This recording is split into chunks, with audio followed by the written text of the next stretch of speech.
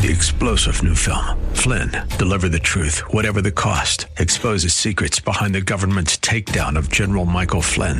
Flynn knew what the intel world had been up to. He ordered the first audit of the use of contractors. This set off alarm bells. He told the truth. He was the most dangerous person for Donald Trump to hire. They had to get rid of Flynn. Flynn, deliver the truth, whatever the cost. Available now. Watch it today. Go to salemnow.com. salemnow.com.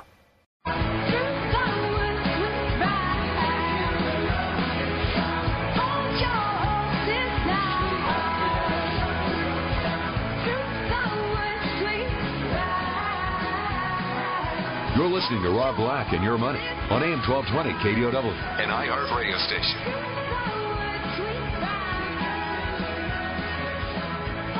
Welcome in, Rob Black and Your Money. You can always find me on Twitter, Rob Black Show.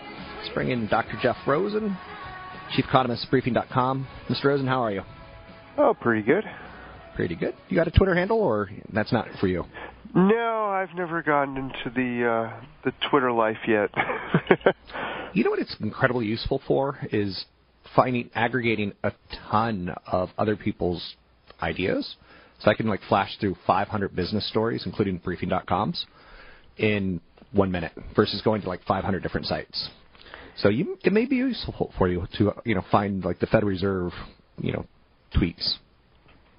Maybe not. Yeah, I get them on RSS feeds, so I still get emails on a lot of things that are normally sent out via Twitter. So I don't think I'm missing too much. We have a lot of our analysts use Twitter throughout the day. Like what you said, to get aggregated information across different news sources. We use it to confirm economic news when it comes out, so what the headline number is and stuff like that. So it is definitely useful. Okay. Let's talk about the economic reports that we're seeing today, and then I'm going to throw a curveball at you later. Headline durable orders looks like a mixed message. What do you see in those numbers? I just see ugliness. I see, you had a headline surprise. It was all as a result of Boeing. There was some confusion among consensus forecasters on whether there'd be a big negative seasonal adjustment factor on the Boeing numbers, which would reduce the impact of aircraft on the headline, which is why you only had a 1% gain instead of the 2% gain that you saw. Take out Boeing, take out the aircraft, you're only up 0.2%. You look at business capital, demand for it is still weak. Negative orders number, you had a slight positive shipments, which is good for GDP because GDP is based on production and not just future orders demand. So we saw a little bit of manufacturers producing goods that consumers wanted or manufacturers wanted. The question is this going to continue? And if you look at the history, it doesn't seem so. And we've been looking at a statistic that's not really publicized. It's if you take the unfilled orders, the change in the unfilled orders with the change in shipments and new inventories that were produced. So basically this gives you a ratio of back orders to total production. And you get a really big ratio right now, which means that there's a lot of stockpiles in terms of back orders that manufacturers simply aren't producing, and there's no real reason why. You would expect that, as soon as an order comes in, especially since we know they have the capacity, they would go out and produce, but that's not happening. So either manufacturers believe that these orders will be canceled at some future date, so they are not making them, or they just don't want to make them. They don't have the even though they claim to have the capacity, they don't really have the capacity. So the question is, which is that? And to me, it's more of they feel that orders are going to be canceled and don't want to get ahead of production. This is an obvious softball question, I think. I'm not sure. But higher interest rates, we all know, will affect mortgage costs. People will be able to afford less mortgage. It'll affect borrowing costs for corporations. They'll be able to do less return on investment. They'll be able to buy back fewer shares. We know that. How about interest rates on, durable goods numbers? Do you factor that in where you go, okay, we're at a 10-year treasury of 3.5, that's going to hurt housing starts, or am I overthinking this? No, you're thinking exactly what it is. I mean, I don't know if I'd necessarily relate durable goods to housing starts, but you relate to the interest rate to demand for capital. I mean, if your interest rate goes up, the return has to be higher in order to justify the investment. And right now that hasn't been the case, even though interest rates have been at zero. So one thing that we've noticed so far is that consumers are not rushing out for durables. So the low interest rates haven't been as attractive to consumers to go out and buy, let's say, dishwashers or stuff like that. And we're not exactly, but we're getting closer to the usable age of these goods.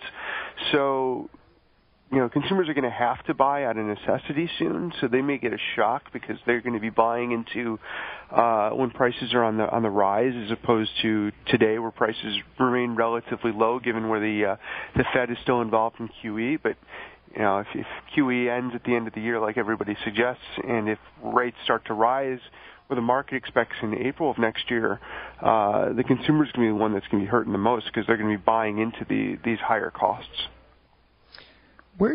Are there any other economic data points today that are important, or any coming up that you're eyeballing?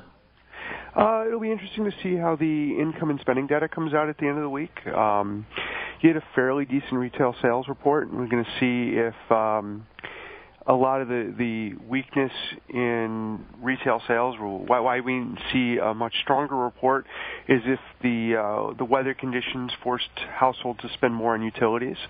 So we'll get an idea of how the shock will be in terms of gas prices, natural gas prices, not necessarily gasoline prices are on the consumer. And then next week we get another employment report. You get another look at to see how much the economy was affected by weather and how much it wasn't. We're in the camp that weather wasn't a big problem.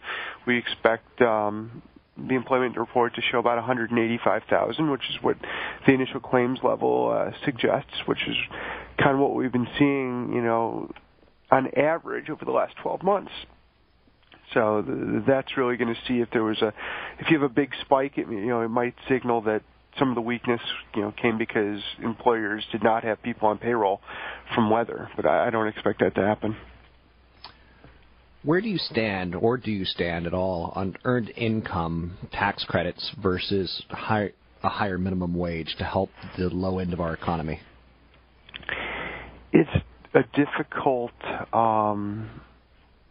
It's a very difficult measure to evaluate. One is getting money up front, one is getting money, at the back end, especially if you're going to get refunds. It's one of those things that theoretically should do the same thing in terms of, elevating the poor out of poverty. I would probably be, if I'm going to stand on one side, I'd be with the earned income credits. I think that it's probably less a factor on overall labor market conditions because I think that it targets better, and I think it prevents companies from bearing the brunt of the financial problem. The flip side, though, is if you have to raise taxes elsewhere to pay for those earned income credits, then everybody's getting hit with lower income to support that. So it's still a redistribution no matter which way you look at it. The question is it the company that's paying for it, or is it the public in general? I bring that up in large part. I live in a very affluent part of the world, San Francisco Bay Area, and our poor, they're getting a lot more noticeable. And sometimes they look like families that, people can't live off $77,000. They're poor here. Poverty is defined as, family of four, 77,000, San Jose. I don't have a statement other than that. Are you seeing more poor people?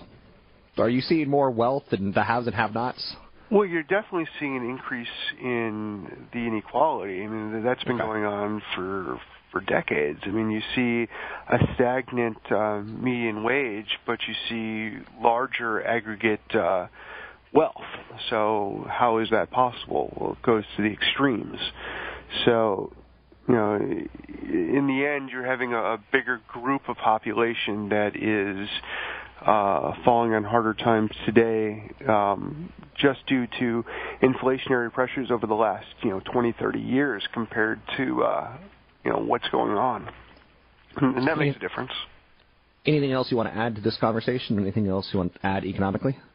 I still think that there is a lot of questions surrounding, is inequality necessarily bad for the economy, or is inequality bad for social reasons? And that's two distinctly different viewpoints. And the reasons behind supporting, current system in place or allocating towards more redistribution is it's an argument that is not easily solved. And if you are trying to make it on an economic viewpoint, I think you're going to have difficulties. So advocating for higher minimum wage, for example, as an economic reason might be a difficult justification, where it may be more of a social reason. And the question then is, how much of the social problem do you want to pay for? And that's the economic cost.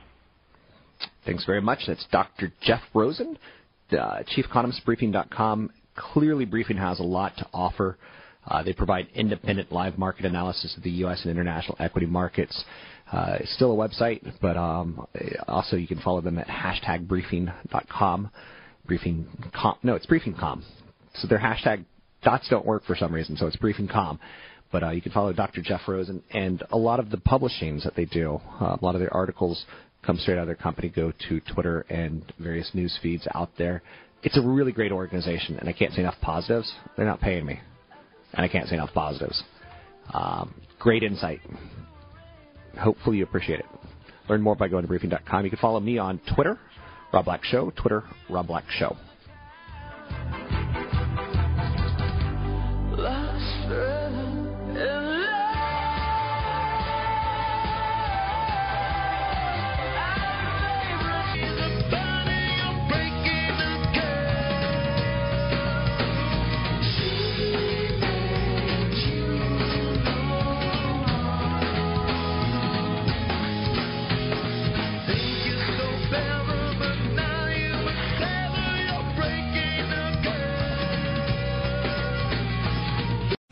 Three-star General Michael J. Flynn, head of the Pentagon Intelligence Agency, knew all the government's dirty secrets. He was one of the most respected generals in the military. Flynn knew what the intel world had been up to. He understood its funding. He ordered the first audit of the use of contractors. This set off alarm bells. The explosive new documentary, Flynn, Deliver the Truth, Whatever the Cost, uncovers the facts behind this scandal. Flynn told the truth. He was the most dangerous person for Donald Trump to hire. I find out the worst enemy that I'm going to face in my life is right here in America. They took my assessment and they wanted me to change it. And I was like, I'm not changing it. They had to get rid of Flynn. With in-depth interviews, archival footage, and never-before-seen personal records of the man behind the headlines. I just felt like I was drowning. Flynn, Deliver the Truth, Whatever the Cost. Available now. Watch it today. Go to salemnow.com. salemnow.com.